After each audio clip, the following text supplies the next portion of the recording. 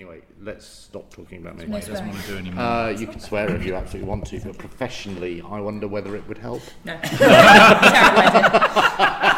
I don't know. I'm just putting that out there. I think it's a piece of PR. I could be wrong. But we'll see. We'll definitely keep that bit in. Why don't we start off with introductions? Because obviously I know your name. It's Johnny, isn't it? Yeah. Right. Great. Tick. I don't remember anybody else's name. Tom. I'm Tom Tenner. Right. Great. Tom Herford. So Tom, Yeah. Johnny, Inga. I'm pointing rudely, That's fine. I'm Kate. and Kate. Tom, Johnny, Inga, and Kate. Tom, Johnny, Inga, and Kate. You Fine. are John Jacob. something. Yes. John Jacob. Yeah. You're listening to the Thoroughly Good Classical Music Podcast, a conversation between audience and artists intended to demystify the classical music and opera art form. If you haven't already, please be sure to subscribe to the podcast. It's available via Spotify and Audioboom. That way, you'll hear about the latest podcasts as they become available. Be sure to follow Thoroughly Good on Twitter or on Facebook, and you'll find the blog at thoroughlygood.me. Let me let you into a secret of mine. One of the best times, I think, to listen to a group of performers sing or play is during rehearsals. You may be forgiven for thinking that this is because I'm someone who likes to listen out for mistakes.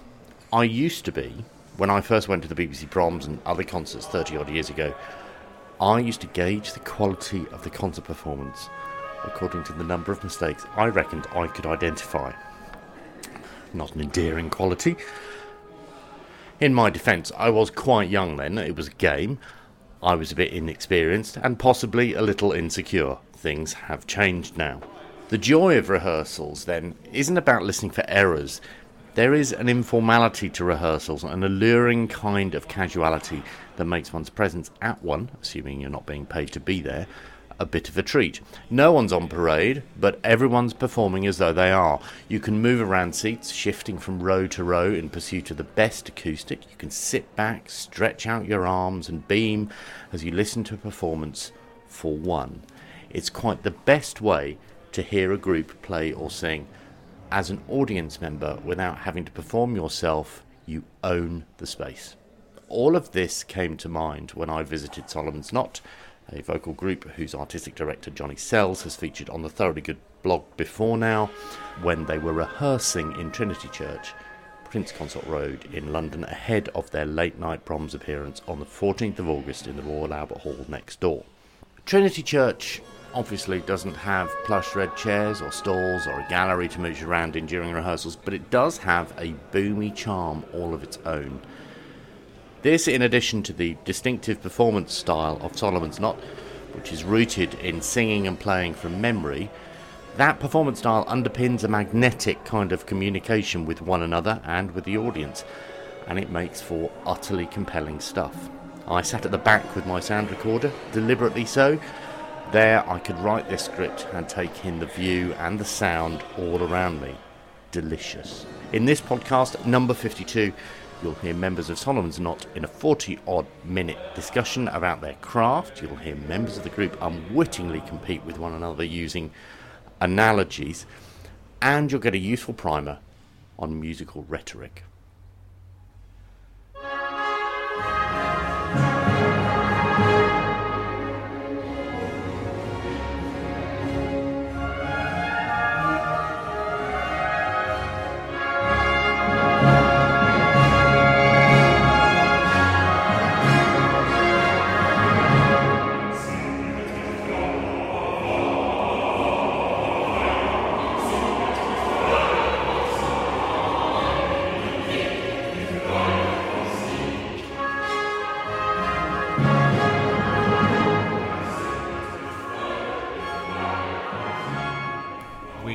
Beautiful nursery attached to Holy Trinity Church on Prince Consort Road, which is just opposite the Royal College of Music and just next to the Royal Albert Hall, so we're feeling very regal.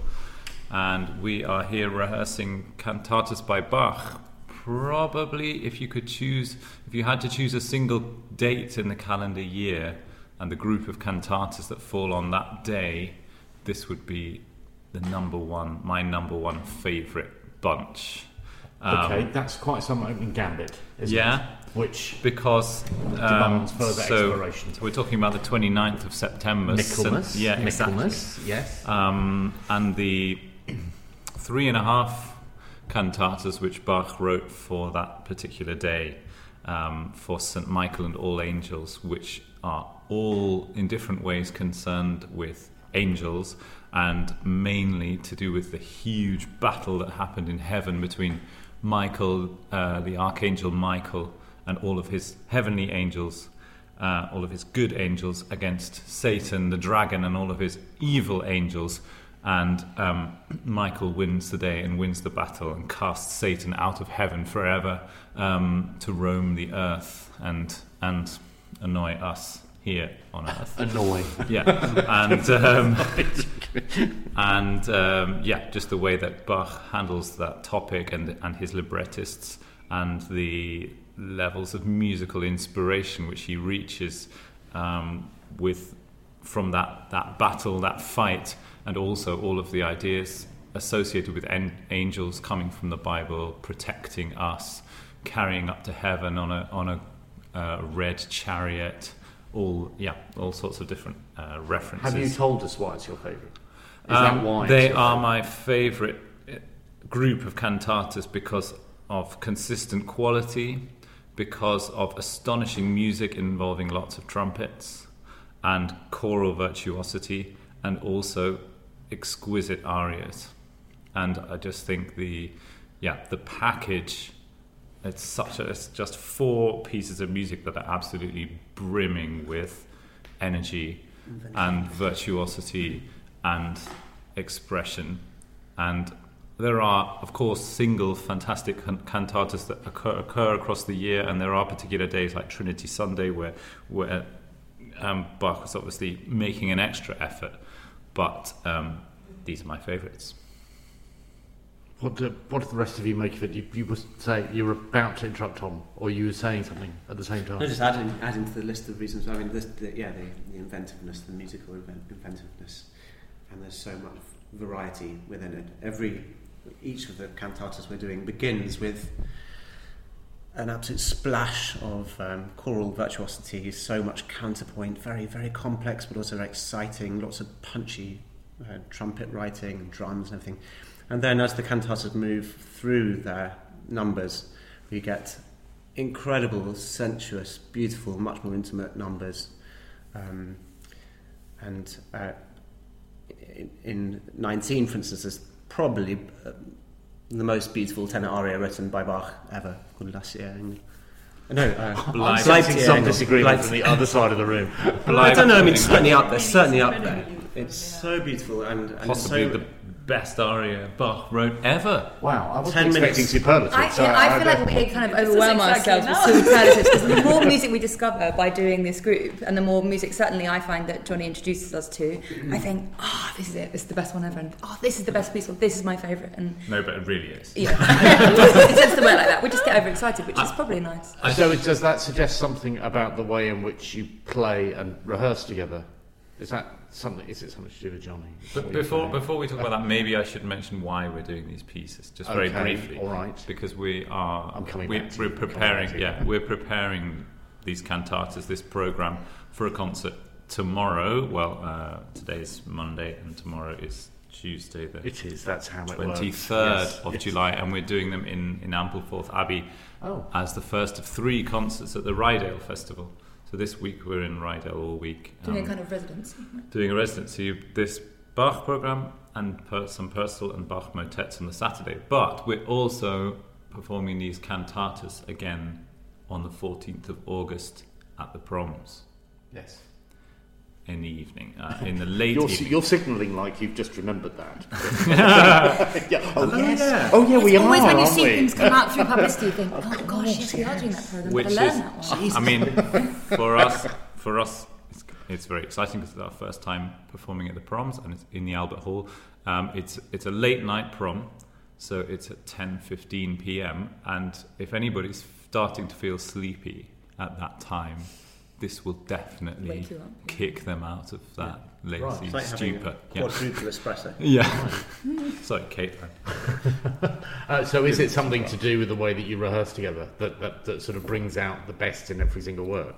Yeah, I mean, it's kind of a little bit self-selecting, this group, in that you've got to be slightly bonkers and really enthusiastic about the music making. That wasn't coming across. Not in any way. And it really relies on that. But it's a lot of individual work from us all, and we've got to be really committed when we do rehearse together. So if you're kind of hoping to drift through something, you're unlikely to be in this group, I think. How many of you are performing then in this particular concert? Well, because I've seen a small orchestra. Yeah, we've just been doing arias this morning, so it wasn't the full group. There are 8 singers, and off the top of my head, there are 18 instrumentalists, 17, 18, something like that. So when you talk about commitment, what do you mean by commitment? Well, I mean, I'm sure lots of your listeners know this, but we don't have a conductor, so there's a lot of personal responsibility in making things happen in rehearsals. We've got to be really concentrated and really committed, and what's really exciting about it is that everyone brings lots of things to the table. So we've got lots of different ideas from all the singers, instrumentalists. Everyone has their ideas about how things should be done, and the interaction of people, it really relies on concentration and everyone to kind of come with ideas, and obviously to come with a lot of preparation as well, and to have thought about things in advance. You can't just rock up and hope that things happen. You've got to really prepare in advance, which is how great. Disappointing. And because people put all that work in, I think tends to mean that people feel very committed to this and very enthusiastic and passionate about it being fantastic music. And does that suggest then that it's a democracy in rehearsals? I'm looking at you, bassoonist. You're looking at me, yes. Yeah, I just thought of something else I wanted to add to what Kate said. But democracy, I think, from the onset it is democratic. It is a collective, and the idea is that anybody who has ideas and strong feelings is welcome, and in fact, asked to contribute them. And on the other hand, then Johnny does program things and does, as you said yesterday, like most of the preparation ahead of things, then that also really helps, because if you don't have a general starting point, it could be absolute chaos. Yeah, exactly. That's a problem, because we always tend to think, it must be democratic for it to be really nice, and that's So I come with a musical blueprint a blueprint of the interpretation. And we work from there, and so there are a much more limited range of choices. I kind of put the scaffolding down. Obviously, if people disagree at the outset, but I think we'll work from a fairly basic set of fundamental principles in terms of harmony and rhetoric and so on. But we agree on tempi, especially obviously in particular arias. It's very much down to the individual singer. And otherwise, there will always be points where there are options. There are different ways of interpreting something, or there might be a particular musical gesture or something we want to insert into the musical rhetoric, which we might try, reject, accept. Sometimes we need to try things to find out if they're possible as well, especially in terms of tempi. If we think, could we go this fast, or could we pull it back to this speed, or sometimes you've got to work through those things to find out what works. And that's. But how do you do? Okay, this may seem like a really idiotic question. I'm sorry, that's because I'm a member of the audience and I just don't know. But how do you reconcile that with the need to limit rehearsal time? Because surely, that's why we don't start from a completely blank slate. That's why I sit at home with all the scores and go through everybody else's arias and all of the music and decide that how I, broadly speaking, think it should or could go, and then I give that information in rehearsal, and then we have a starting point, and then if we want to inflect it in different ways, or sometimes reject something completely and try and do something completely differently, we can. But it doesn't mean that it's not completely open to start with. We also communicate quite a lot in advance of the rehearsals. So I'll communicate. It's all basically channeled through me to make the communication easier. But I'll ask the singers or the solo instrumentalists quite far in advance, or suggest tempi, or people will say, I think quite like this tempo. So there's some things have been cleared up ahead of time. I mean, the other thing you didn't mention is the memorization aspect, which is obviously another huge investment ahead of time. Inge's also actually memorized 2 of her obligato bassoon parts for this she's such a show. program. I'm getting the impression that maybe she hasn't yet.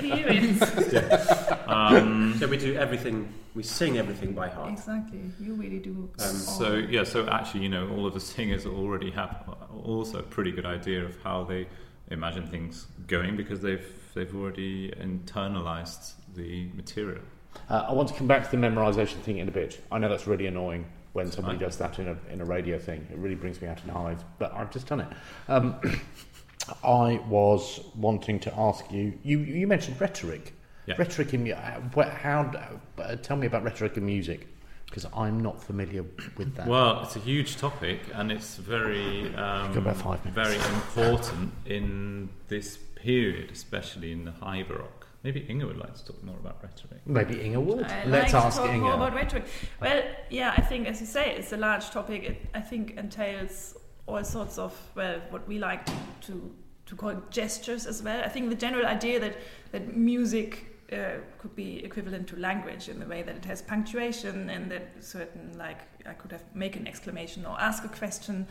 It's like the most basic expressive kind of repertoire. And then within that, I think especially in Baroque music, you have something that was called Figurenlehre, where you have certain figurations in the music, like even basic things, if the things go up or down, or you have a sighing motive, which is actually called that because it does exactly that, grouped in pairs.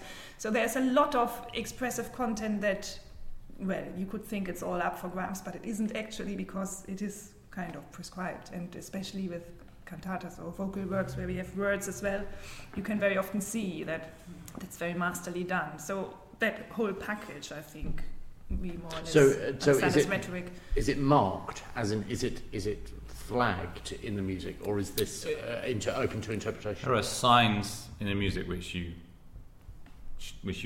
can read. So, I mean, classic case would be the ritornello of a Bach aria, for example, like the one of the ones that we were playing this morning with Inge.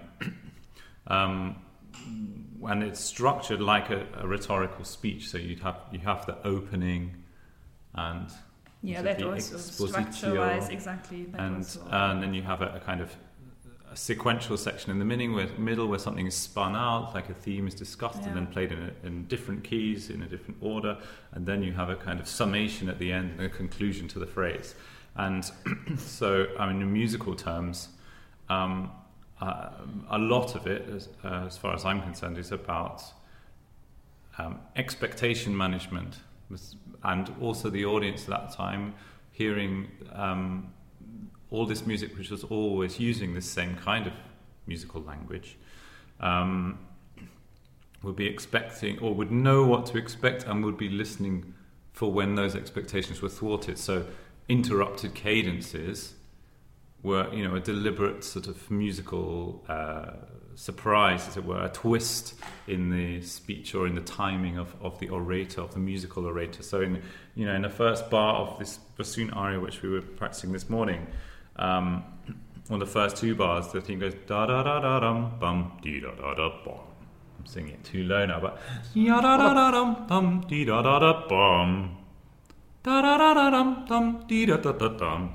So you've got a repeated rhythmic fragment and a kind of bold opening statement, but already on the 4th beat of the 3rd bar, there's this kind of trip up in the music,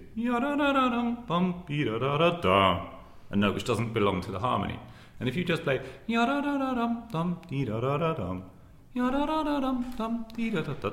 then it would pass you by, and you'd think, oh, that note sounded a bit wrong, but it wasn't, I didn't really particularly care about it. But if you can choose to make a feature of it, and you can choose to, especially for an audience nowadays that are not necessarily used to listening rhetorically, just slightly point it up.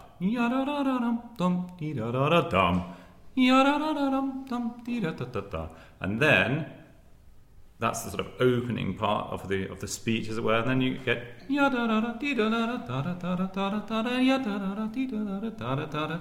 and it goes on in a sequence. So then the sort of more conversational part of the aria of the ritornello begins. And so once you start thinking in those terms, it's easier to find shapes or to decide how you'd like to play it, because you're playing with how one might expect the phrase to continue, and then it doesn't. It changes and continues in a different way. Presumably, because you're singing from, or ultimately singing from memory, then my expectation is that you will anticipate some of those elements before you come to rehearsal. Is that exactly? I think so, absolutely. But the other thing I find really interesting in this process, because we don't have any copies, personally, I find my senses are very heightened. I'm very aware of the shapes and musical suggestions that people are giving. So actually what I find interesting is, and one of the reasons that rehearsals keep moving, is that often the suggestions you're getting are almost kind of... Are they non-verbal? Yes, non-verbal. But you're not having to stop and discuss, let's do it like that. Someone suggests something, you pick up on it and then you run with it. And it's these little, non-verbal suggestions of things which can be happening all the time, and they're fizzing from all different people in the orchestra, where they're suggesting a way to phrase it. And you've got to kind of be ready to have them all fired at you. And it kind of makes me think that every rehearsal has the potential to be a live performance. Can feel like that. Yeah. Definitely can feel like that. Yeah. There's a fantastic freedom created by the lack of conductor, because nothing needs to be channeled visually through one person. So a lot of that information which you're talking about is happening non-verbally, happening musically, but can also be led by a little bit of eye contact, saying like, I'm showing you this idea by looking at someone, and then somebody can respond. And that freedom also in quite a large ensemble, just simply by the fact that there's nobody that everybody has to look at. Normally if you're standing in the choir, you're all looking at the conductor, whereas in our group we tend to be like, sometimes we'll be looking at Inga the bassoon, or we're looking at the violins, or you'll be noticing more what everyone's doing, which is really useful. I also get the impression that you probably need to really trust each other, because you're having to take quite a leap, because you're missing that sort of central point of direction. Yeah, absolutely, and everybody has to be pulling in the same direction. It becomes very, very quickly obvious if somebody's daydreaming, or if God forbid. Well, yeah. The thing is, there are some situations where one could become. I mean, yeah. Or resisting. Because in a way, it's almost like I would like to think of it as a flock of birds. These I'm sorry, I always say this, by the way, that Johnny's just rolled his eyes. I always say this. I was smiling wistfully. Okay. There's absolutely no tension in the room at all. No, I'm going to stick with this analogy because I do think it's right. I think it's excellent. We all move in the right direction, but with a certain individuality, and always having to be aware of what everyone else in the group is doing, and constantly morphing and regrouping and forming. I think it's absolutely magical at that. Flocking, we do leave a lot. It's flocking. It is flocking. We do leave a lot of things sort of unset, actually, don't we? Yeah. I mean, every time we do for instance, we did 7 B minor masses over the last couple of years, something like that, and everyone felt very different, because we had the sort of global architecture sort of in our minds set, but within that and within every phrase, people are free to take it in a new direction, a new shape, and then so every time it's different, and that's part of the joy of it. It's sort of a bit like the process that jazz musicians go through, and yeah, it's a sort of fun, different way of making music as a group. If we were to say, right, this is how we've decided we're doing it, that's it, I think that would kill it. It would be the really kiss of kill death. it, but because anyone could suggest anything, even in live performance, it's kind of terrifying and thrilling because of that. Well, that's the other you have thing. to be ready for anything. And if at the end of the day, if somebody does strongly feel that something should be played a certain way, whatever is said in rehearsal, when it comes to the concert, there's nothing anybody can do about I feel quite nervous now. From an audience point of view, I think I'm right in saying that I saw you in St Giles Cripplegate. Is that right? Yeah. Were you all there? Inga wasn't there. The thing that struck me, and this may seem like I'm being slightly frivolous, but the thing that I notice about choirs, especially musical theatre choruses, when they're on stage, is they do quite a lot of acting without moving, and it can be quite off-putting. It can be surprisingly off-putting, and it strikes me there is a fine line between doing that non-verbal communication in an authentic way and doing it in a way that is quite distracting. You don't seem to do that. Do you mean doing it in a showy way? Yes, As in, that I don't recall there being any acting. I saw there being lots of communication, and I wonder how you manage that, because it could be quite easy to tilt into acting. We never do it for effect. It's always purposeful that we need to be together, or we want to communicate, rather than then what does this look like? We want to communicate with each other. We want to communicate with the audience as well. We've got a very important message in our text and in our musical text, musical rhetoric to deliver to the audience. We don't want to ram it down their throats, but we also need to communicate with each other. But I think the way that we communicate with each other is purely for its own sake and for its own enjoyment. But I don't think we ever consciously try to demonstrate that would be kind of eggy. Are you having to be? Yeah, it's sort of almost like melodrama that I'm resisting against. I'm wondering whether you're having to be aware of that, or maybe you just do it anyway. We have discussed these issues a lot over the years, and effectively it ends up being a balance somewhere in between. You know, where you feel connected and yet you're still conscious of your main task of doing a concert. I think any good actor doesn't act. They just are. They just say their words in a completely unaffected way to whomever they're speaking or the audience member. And I think as soon as you feel the impression an actor's trying to show you something, it turns you off. And I think it's the same for us. We're like the best actors. We're just trying to be as honest as possible. I'm also interested in, possibly because I'm a wind player, I'm interested in the idea that at some point between rehearsal and performance, because you were rehearsing the music today, I was slightly disappointed to discover that when I go into church, just because my assumption was that you would be rehearsing without any music. But I'm interested in the transition between leaving the music behind and stepping onto stage with nothing with you, and what that experience is like. Because I find that, even saying that, makes me sort of... I have something to hide behind when I'm playing for music. Absolutely, yeah. I mean, I can say from my direct experience now that because I've always found it quite important that it's not just the singers who do everything from memory, that where possible or where it offers itself like an obbligato aria, that instrumentalists would also do it. And then a couple of weeks ago I realized that in this cantata program there actually are a couple of numbers that if I want to be true to what I think, I should actually memorize them, although there was no time. I get the impression that you're not going to. I did memorize them, and then I knew that today was going to be the rehearsal where I would actually like try to play it off copy straight away, because otherwise I don't find there's much of a way back. So I memorized it from the score.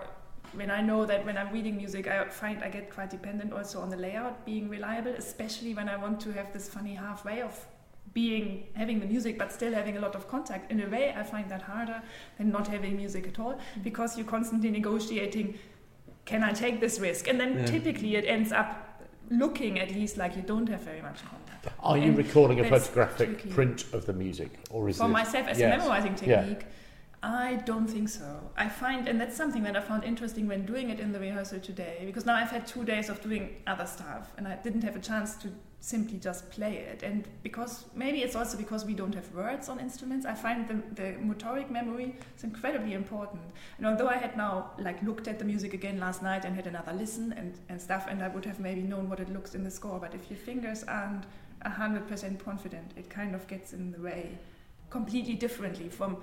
You know, especially in orchestra, there's such a strong connection between like playing what you see, and it's like, I don't know. And when you take that away, it's a completely different... So you start thinking like, technically, I'm perfectly fine to play this, actually, but then, you know, and so strengthening that, I think, is more my way of... It's a very different mode of performance. Also, yeah. We tend, with the singers, we tend to rehearse with no music. I mean, the ideal is that everyone turns up first rehearsal, puts the scores down, and just listens and makes music. And generally that happens. I mean, obviously... Generally by that stage it's too late if you don't know it, because it takes so long to internalise it and let it soak in. You have to kind of come knowing it. Everyone is slightly different, and also...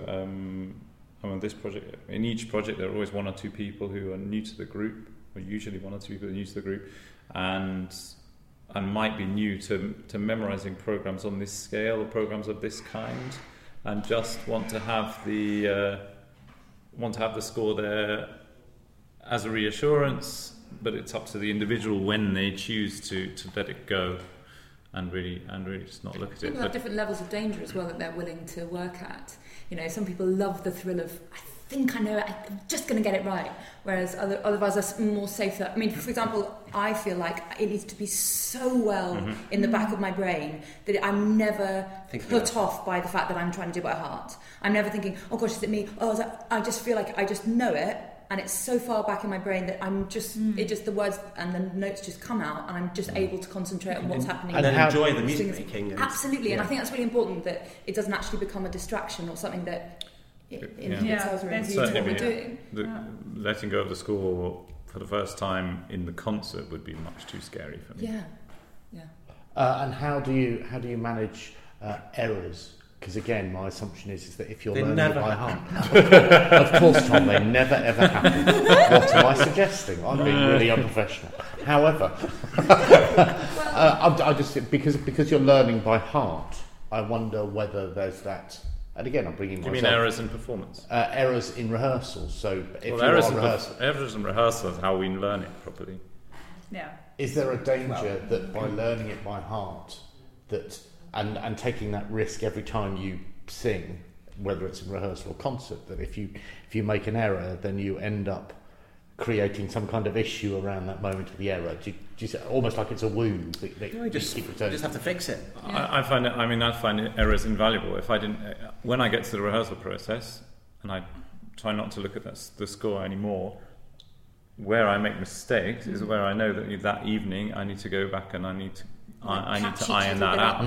I need to learn that in better. And we talk about different sort of layers of memory in a way. You have the basic musical text, and then you have sort of metadata over the top, sort of telling yourself, okay, the kind of where your cues are or how long each phrase is. You kind of build a sort of more long range structure over the whole thing. And you might just need to go in, and you keep quite a lot of things only in your short term memory, because sometimes, especially if the music's not very well put together, you need quite a lot of sort of secondary information to remind yourself how it goes. And if I don't, making mistakes in rehearsals is one of the most important parts of the learning process for me, because even if you know something backwards, it's such a huge amount of material, it's such complicated material, that there are always little things that are going to go wrong. And if you put it together, there's so many other things as well. I mean, it's one thing to prepare something, no matter how well. Yeah, there are and other ideally variables. so much, but then you go out there and then everything else comes in. And that's typically also, I know for myself, that happens whether I have music or not. But then there's suddenly such an overload that you need to, I think you also need to just be prepared to accept that these kind of. But even in the errors are performance, useful. I mean, we're prepared that something may go wrong in the performance. You kind of make yourself vulnerable by standing there and thinking, it's quite possible I may forget something. And you just kind of learn to deal with that in that way that requires a certain amount of self-management. Yeah, and I think also, I think I speak for everyone and say the goal is to really step beyond the challenge of memory. I mean, in a way, it's a difficult thing to do, but it's not that unusual within the singing community. I mean, most loads of choirs are internationally sing by heart. Yeah, opera singers and song singers. It's not that weird a thing to do. I mean, it's a slightly weirder thing to do. I feel as though you might be on the defensive. No, but the point is, the interesting thing is what happens. What does it facilitate? What it facilitates, and the ability. Partly through the amount of work you have to do in advance, it forces you to get that close to the cold face of the music, and then also allows you to communicate it in a way which you just can't when you're holding the music. And so that's, for me, the really interesting thing about making the choice, this difficult choice of doing it all by heart. Are you both deploying competing analogies? Because you used a flock of birds, you used the coal face. I'm sensing the flock of birds is stronger, really. Not that it's a compliment. I'm sorry. What I think is most interesting, or is most I don't want to say unique because I don't want to make any claims, but I think as you mentioned, the memorizing is not necessarily unusual or interesting in itself. It's the combination of the fact that we don't have a visual leader. I mean, that's why we started memorising in the first place. What we first did was got rid of the conductor, and we did a concert without a conductor. Yeah. I mean, the conductor, dramatic. Conductor was me, so I just started singing and stopped conducting. Okay, but can we do Messiah without a conductor in the first place? That was the first thing you did. Yeah, just start small, you know. It's something we knew very well. Yes. So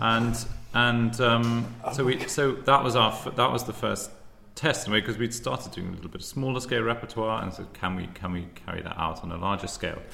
And then it became, okay, we discovered we could do it, but the scores became a real hindrance.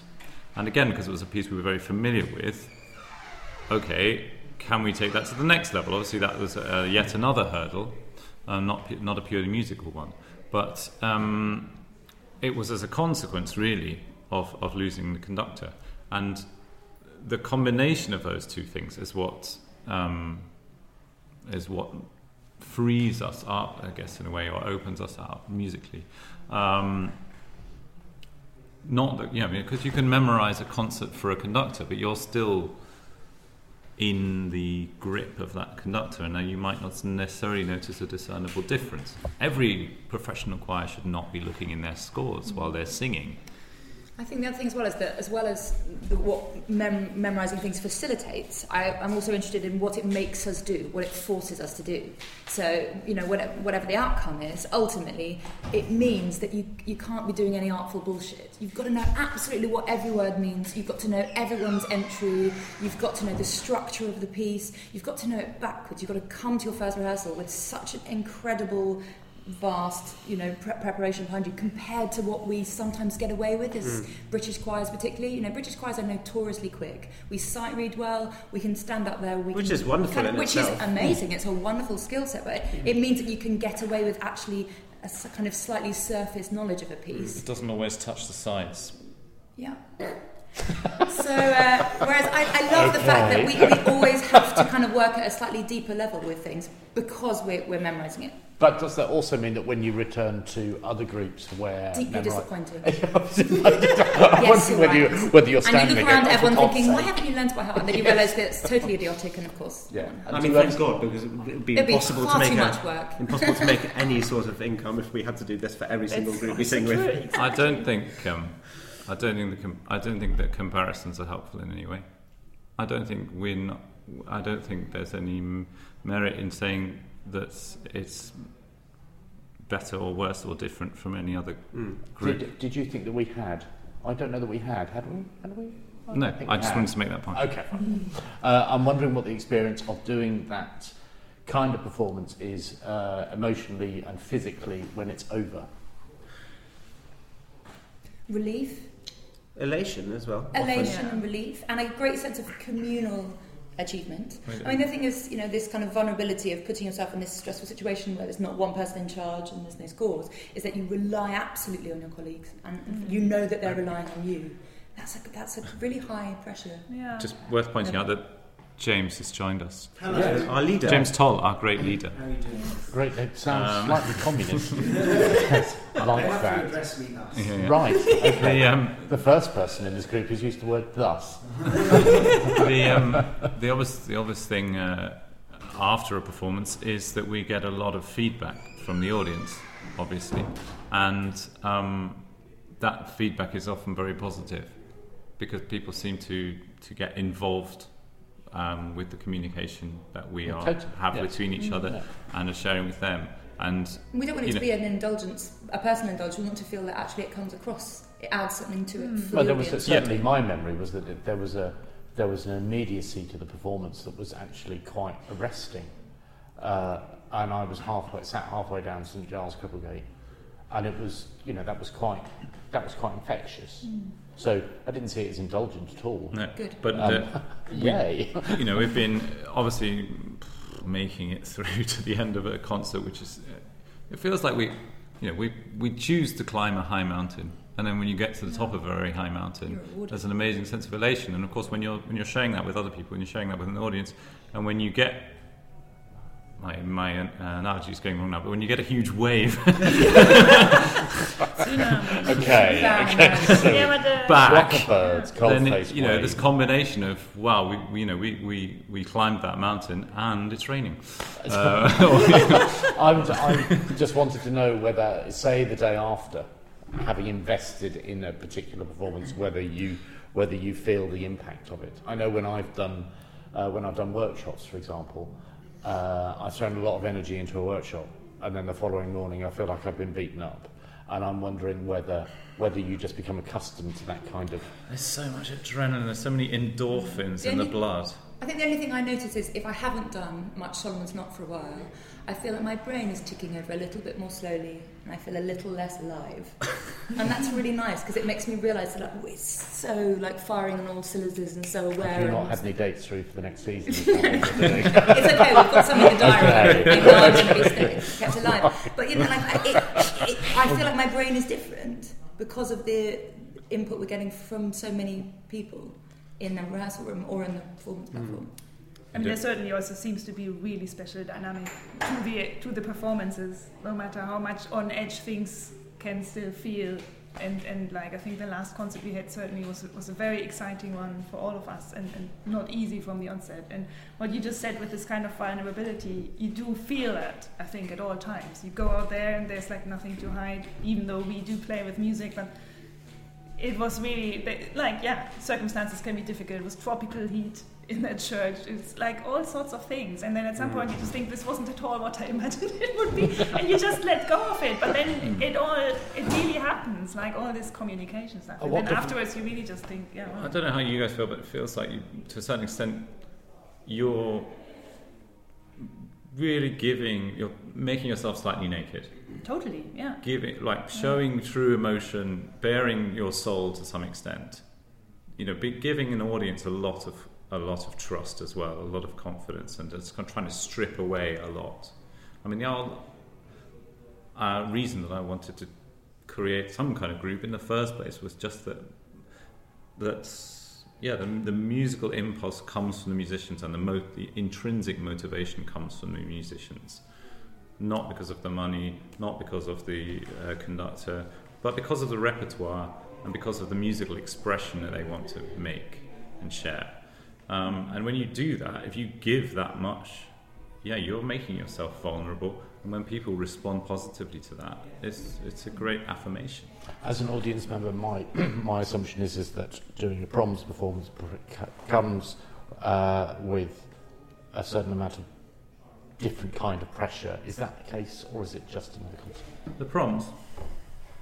Well, I think nowadays the proms is so varied in the kind of concerts that happen. It's just glorious, the range of things and the different kind of ensembles out there. I don't feel that particular. For me, I mean, one shouldn't... You seem to be sat on the floor. Yeah, I am. He's just small. Yes. Do you want to say something? It's very self-effacing. This is me at full height. That's really embarrassing. I mean, one shouldn't ever give a building more power than, or any power at all.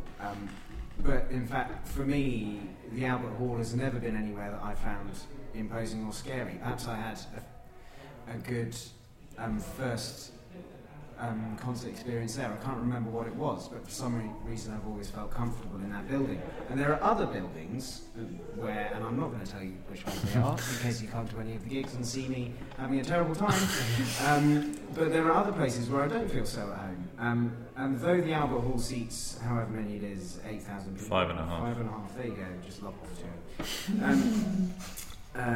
It is a quite a reassuring place to play.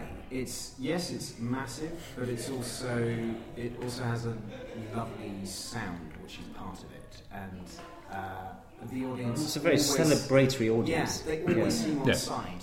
I mean, a concert hall is only as good as its audience, and to a main extent, as well as its acoustic. I mean, there is, of course, something slightly intimidating and gladiatorial about the way you come out of a very narrow tunnel. Yeah. Just the sheer expansion of space. But, I mean, and of course, I still can't quite believe that we're actually doing a concert, and I won't believe it until we're in the building. But, on the other hand, we are performing this music for a certain group of people, and at the end of the day, that's all that matters. And our aim has Certainly always not been- going to think about this is the proms and this is really intimidating. We know what our job is in terms of delivering this music to we've that always people. wanted to just communicate to an Yeah. audience, so we have to still find that, even when there's vastly more people than we're used certainly to. be a different set of challenges. It's a wonderful opportunity, Yeah. and it's a wonderful stage, and we're just glad to. You've been to listening share to it the with those Thoroughly people. Good Classical Music Podcast, available on Spotify and Audio Boom. To get in touch, please tweet at Thoroughly Good. You can also follow Thoroughly Good on Facebook and read the blog at thoroughlygood.me.